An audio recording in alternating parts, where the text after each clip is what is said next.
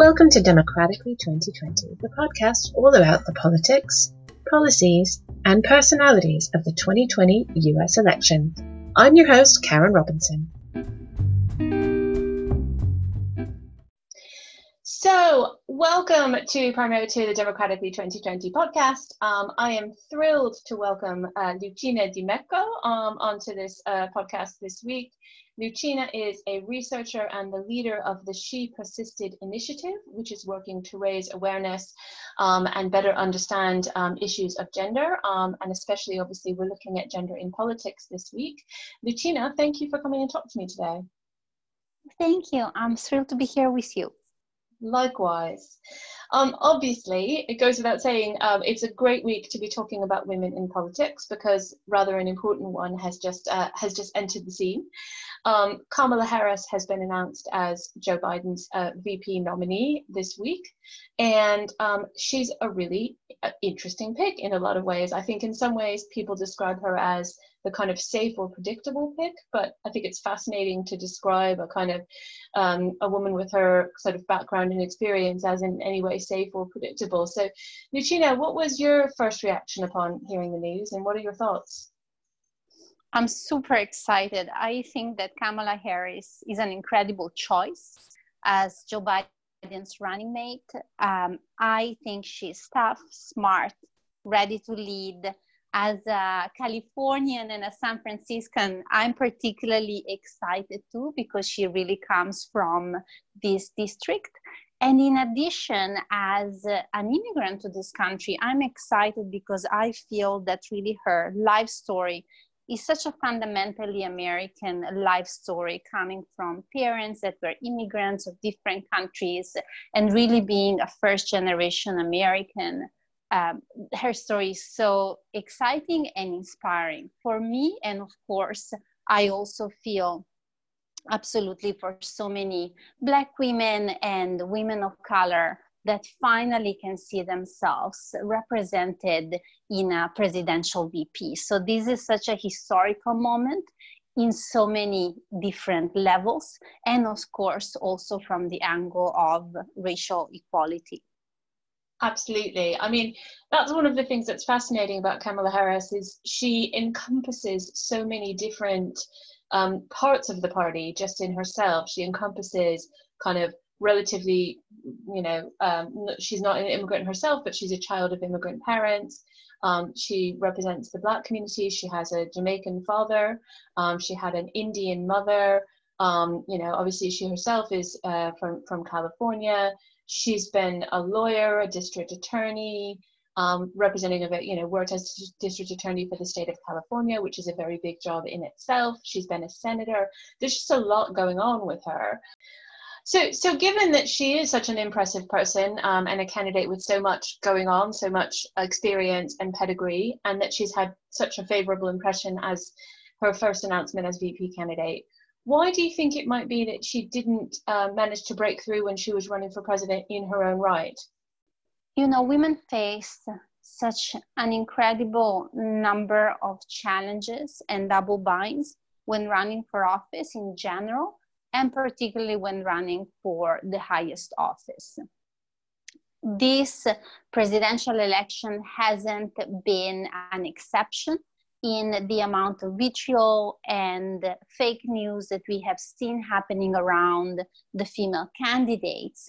And particularly in my own research, I was also able to witness how unfairly women candidates were treated, particularly on social media, with respect to male candidates.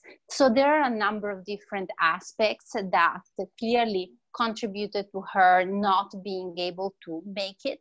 But overall, I think that this is a great opportunity for us to rally behind a female VP and make sure that next time around we actually get a woman president. Yeah. I mean, I want to talk a little bit more about Kamala Harris in a minute, but before we do that, you've referenced kind of the opportunity to rally behind a female candidate, a female VP candidate. She is, of course, the third person, the third woman to be selected as a VP candidate. Geraldine Ferraro, famously back in the 80s, was the first, picked by Walter Mondale. Sarah Palin was picked by John McCain in 2008. Are there any lessons we've learned from them, or indeed perhaps from Hillary Clinton's run in 2016, that perhaps Kamala could build on or learn from in terms of how to run as a woman? I think that the really main lesson is that we now know very well that she will be facing a huge amount of racist and misogynist attacks, including explicit and implicit suggestions that she's untrustworthy, too emotional, or unqualified for the job. And so right now, more than ever, we have the opportunity of recognize those attacks and reject them. Recognize them as not attacks specifically against even Kamala Harris, but attacks that frankly would have been directed to any woman that had been picked in that role. And so I think that it's really society as a whole that has the opportunity now to look back at what we have seen happening before and the kind of wrong framings that female candidates and women in politics in general also are subjected to, and really try and not validate those framings, not replicate them, and go out and vote and support this female candidate. So what would be an example of the kind of wrong framing that female candidates often encounter, especially when they run for national office? You know, we see many, and interestingly, they're quite equally spread across the world, and we see them being repeated in many different countries. So we really know it's a gender issue. We talk very often about female candidates' family status, whether they are married, they are unmarried, their children, their husband, their relationship to their husband. There is an obsession with their family status that is absolutely not there when it comes to male candidates. There is also an obsession with their personality, whether they are nice people, whether they are mean, whether they are friendly. This is something that, again, we generally do not see happening around male candidates. And the artificial intelligence analysis from my research also shows that, for example, male candidates tend to be attacked more on the basis of their policies or politics, versus for female candidates, it's really about their personality and who they are. So those things detract to their, their credibility in many ways as political leaders, and also change the focus of the conversation from what they are going to do and their qualifications to other things that frankly do not pertain to politics. We have also seen an incredible amount of negative images and videos and sexualized images, particularly on social media. And this is something that is absolutely unacceptable. And I really hope that this will be the election where we get the chance to set the record straight and have zero tolerance towards this kind of behaviors. So I think we can all do a better job as voters and as participants in the democratic process. And of course, I would encourage all the listeners to this podcast to really think long and hard about how they can help overcome some of these challenges in the way that the candidate is spoken about in their own kind of conversations. But if you're Kamala herself, she's obviously going out there and she's facing this deluge head on. And of course, in this particular scenario, she's going to be going up against a president of the United States who is openly misogynistic and who has bought into some very, I'm searching for a word that's strong enough, not very nice attitudes towards women. And she's going to have to stand there and take a lot of it. So I guess what I'm wondering is, what advice would you have for her as a candidate in terms of how to deal with it in the moment when she's hit with misogyny on the campaign trail? Is it better to call it out, or is it better to try and kind of overcome it? What's the way to deal with it? There is some very interesting research, both from Celinda Lake and Lake Partners, and from the Women's Media Center, and also from the Barbara Lee Foundation. All this research points to the fact that it's really important for candidates to call out sexism, that this not only can benefit them, but also can create a better environment for women in general and other female candidates. However, I think it's important to really point out that this isn't necessarily Harris' responsibility to deflect or somehow minimize the sexist and misogynistic hate that is directed towards her. I think it's really everyone's responsibility to make sure that those narratives do not go viral. I think it is really our responsibility in our society to say enough is enough, and to really also hold social media companies accountable for their role in contributing to the dissemination of those negative messages, this vitriol, and this online harassment.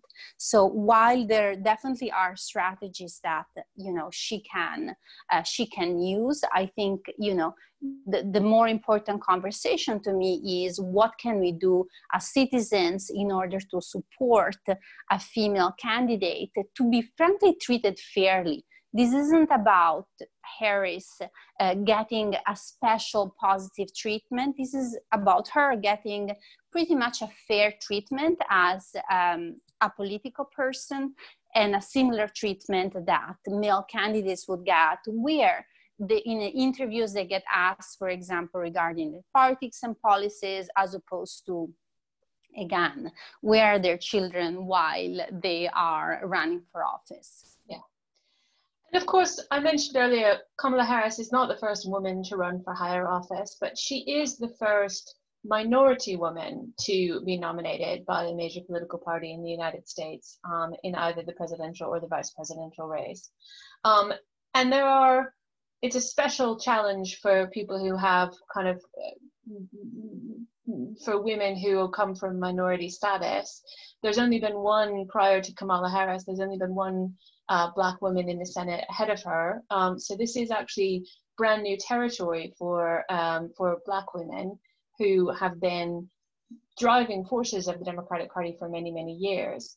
Is there actually for Harris an advantage to being able to draw on that personal story in terms of kind of getting voters' attention? Obviously, the hope is that, presumably the Biden campaign is hoping that she might help them in their effort to get out the vote from the African American community. How should we think about this kind of double minority status that she's experiencing? I definitely hope that her story will be inspiring to many citizens and to a lot of the electorate, particularly young people that have really rallied behind the Black Lives Matter movement and that are recognizing the importance of a diverse society and diverse representation.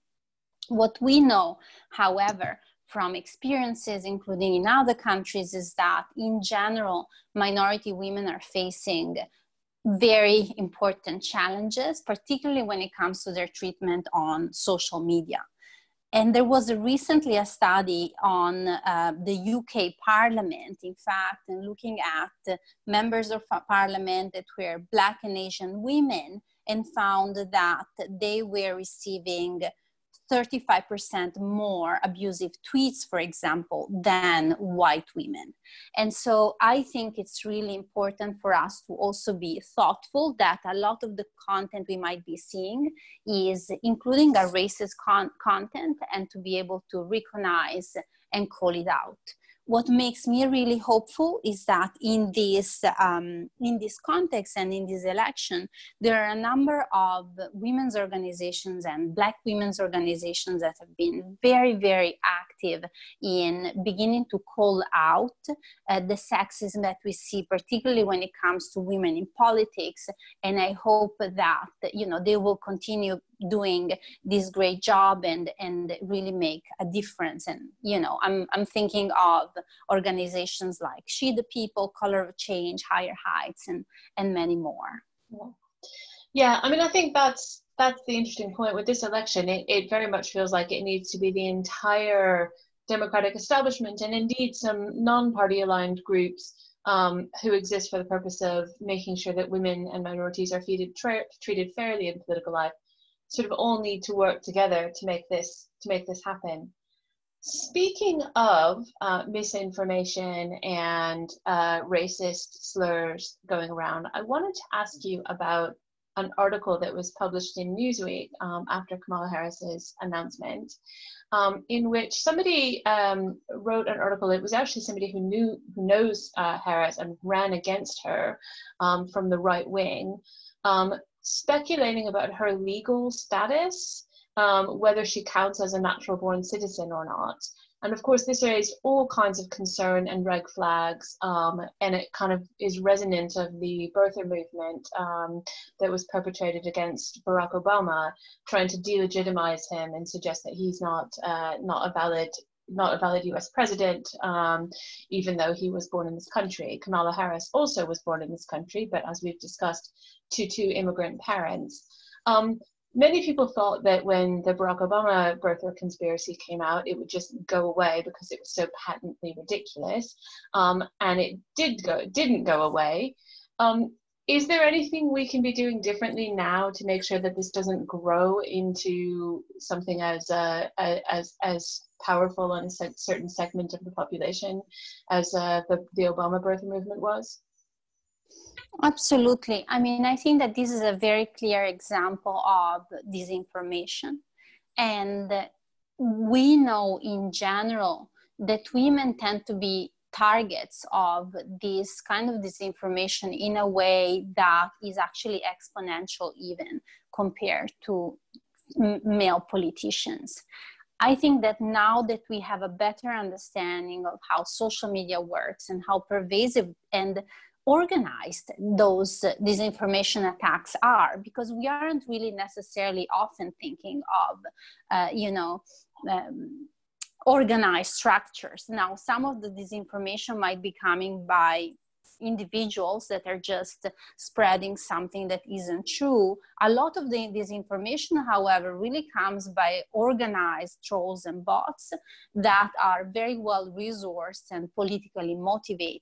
So now that we know that this is frankly the reality, there are many different ways that we can relate to the news that we read. And Ultraviolet came out with a very, very good guide on how to make sure that while calling out disinformation, we do not replicate it. So, for example, if we see a tweet with some disinformation, we are not supposed to, retweet it while commenting on it, even negatively, because by retweeting it, it's actually going to go more viral and more people are going to see it. So there are different ways that we can use to respond to the negative stories and to the false stories in a way that doesn't make them bigger. And my hope is that, again, because we do know more in this election, we can actually change things. And this is also a little bit something that I learned and heard from really talking, including with some of the people that had worked on Hillary Clinton's campaign in the past, that in many ways that election was really the first election where we realized the overwhelming negative power of social media. Right now, after we have seen what we have seen, I think we can be much better prepared to respond. You mentioned Hillary Clinton. One of the things that I'm aware about with Hillary Clinton's long career in politics has been a really interesting dynamic by which she becomes really popular when she's doing a job and loses a lot of her popularity when she's seeking power. And this has been called out to me in the past as something that's quite typical for a lot of women.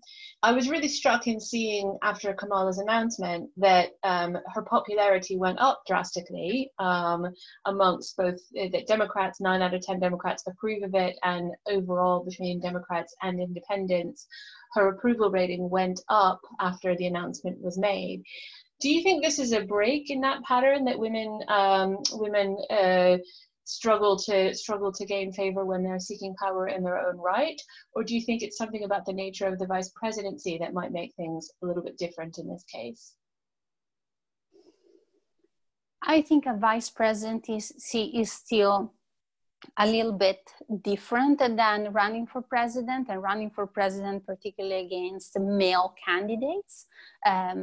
However, we have also seen from previous women that were identified as vice presidents that this doesn't necessarily mean that they will not be attacked down the line viciously, and that they will not receive incredible amounts of vitriol and misinformation targeting them on social media.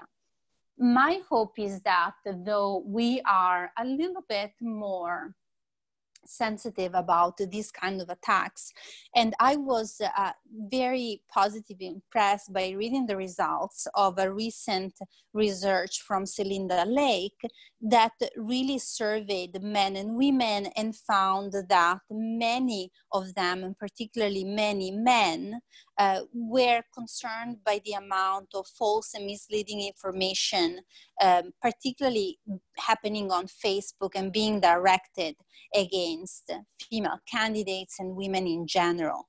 And so my hope is that, in fact, we are a little bit more advanced in our understanding of how those things play out, and we are a little bit more supportive in this respect of female candidates.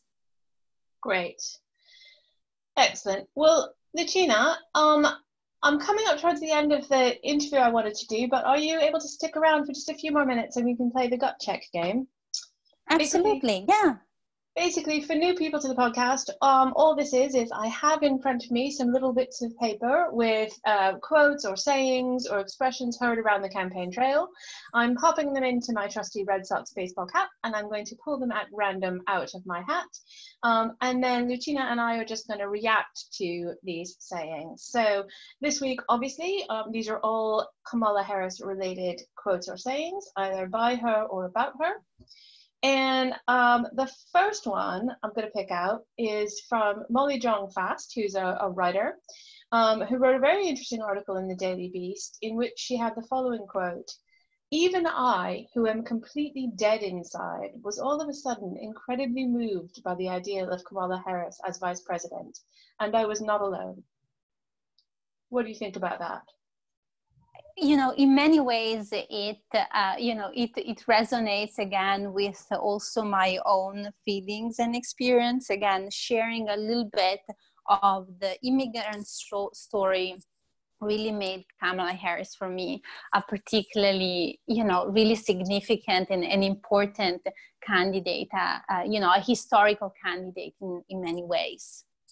Yeah, I agree. I was surprised watching my own emotions at how strongly positively I felt towards the announcement, even though I kind of expected it. I thought she was the one who was most likely to be chosen.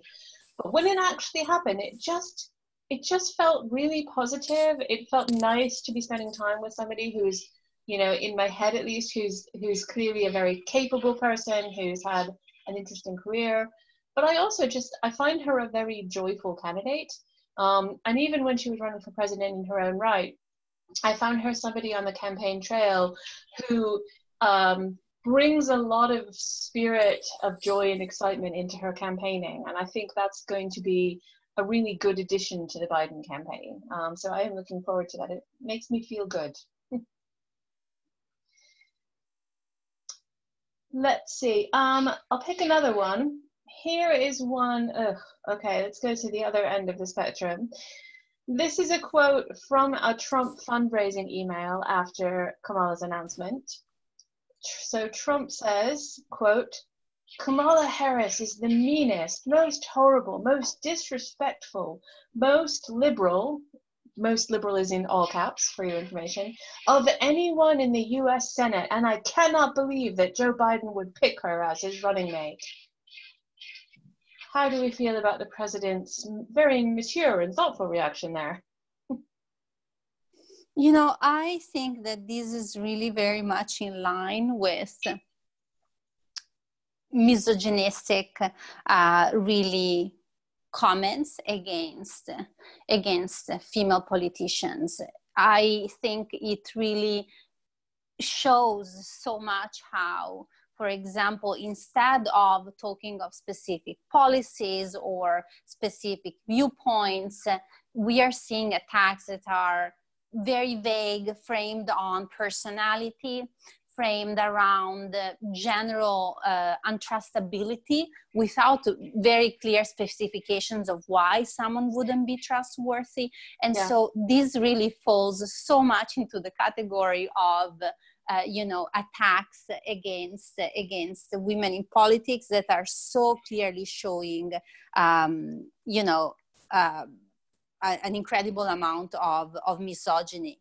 And also on this, though, I feel a little bit, it reminds me of Margaret Thatcher's quote, "I always cheer up immensely if an attack is particularly wounding, because I think, well, if they attack one personally, it means they have not a single political argument left." And so in some ways, those attacks actually leave me feeling a little bit lifted up, and kind of like, as a nasty woman myself, I have to say, I always have to laugh a little bit. Nasty women everywhere stand together. I totally agree. I think it's been really interesting that Kamala Harris has been clearly the front runner for this nomination ever since Biden clinched his nomination way back in March, April. And yet the Trump campaign doesn't seem to have figured out what their argument is. They've got nothing to offer except ad hominem attacks, which don't even really match up with who she presents herself to be. And I think they don't really land because they don't feel like they have anything to do with anything. So I'm hopeful that the nonsense that they spout will not find fertile ground. Let's go the other end now, and let's have a look at what Kamala says about Trump himself. So here's a quote that she spoke during her announcement speech, her first joint speech with Joe Biden. Speaking about the president, Kamala said, "He inherited the longest economic expansion in history from Barack Obama and Joe Biden. And then, like everything else he inherited, he ran it straight into the ground." Well, that speaks for itself. In fact, I saw that tweet yesterday, and I found it quite impressive and concise. So it's nice framing, isn't it? Because, as you said, his attack on her doesn't have any policy grounding at all. He's not making an argument about anything. She's making an argument about Trump's policy failures in managing the US economy, and then tying it back to his personal history, which I find a really, really well constructed, way of approaching it. So yeah, it's different. I like it. We'll do one more because I think this final one touches very nicely on the subject of your research. Joe Biden, in that same speech, says, "Is anyone surprised that Donald Trump has a problem with a strong women or strong women across the board? We know that more is to come." I don't think anyone is surprised to find that Joe Biden that Donald Trump has a problem with strong women. It's actually the case in many governments right now around the world. We are seeing really a wave of right-wing governments, often governments that are in fact challenging rights of, for example, free speech and certain rights of minorities. We see those same governments around the world being particularly vicious against women and women in politics, and trying to, bring back in many ways the rights that women have achieved in the past 20 years. So I don't think necessarily the US in this is an exception or an isolated case. Again, we see it in many, many governments around the world that there are those attempts from the right wing to, in fact, limit the power of women in politics. The truth is that women are often change makers. Women are often newcomers to the political world, and ones that are shaking up things and, shaking up sometimes even entrenched powers. And it is no surprise to me that, in fact, there are some political elites that are against them getting that power and changing those things, and sometimes even making those changes that they need to be made. So I am not surprised, and I don't think that this is something isolated or exclusive to the US. Yeah. Well, it's a change maker that we need, isn't it? Lucia Yes. Dabecco, thank you so much for your time. I've really enjoyed talking to you, and hopefully we get the results we are all hoping for. Thank you. I've loved talking to you. It's fun and always a privilege, and fingers crossed. All right, take care. Bye-bye. Thank you. Bye. And that's it. As always, you can reach me on Twitter. I'm at KarinJR. That's KarinJR on Twitter. I'd particularly love to hear from you if you have any voting questions. I am happy to answer questions from voters all day long about how to get their ballots, how to make it work. Whatever you're wondering about, whatever you're struggling with, I promise lots of other people have the same questions. So I'm happy to respond to you, and also it might be that many others could appreciate hearing the information you're searching for as well. As always, if you have not yet requested your absentee ballot, please do. As previously stated on this podcast, the websites where you can do that are votefromabroad.org if you're an American abroad like me, or if you're an American back home, go to vote.org. And finally, I should let you know that this podcast is not affiliated with any organization or entity. It is just me all by my lonesome self talking to you, and I will speak to you again next week.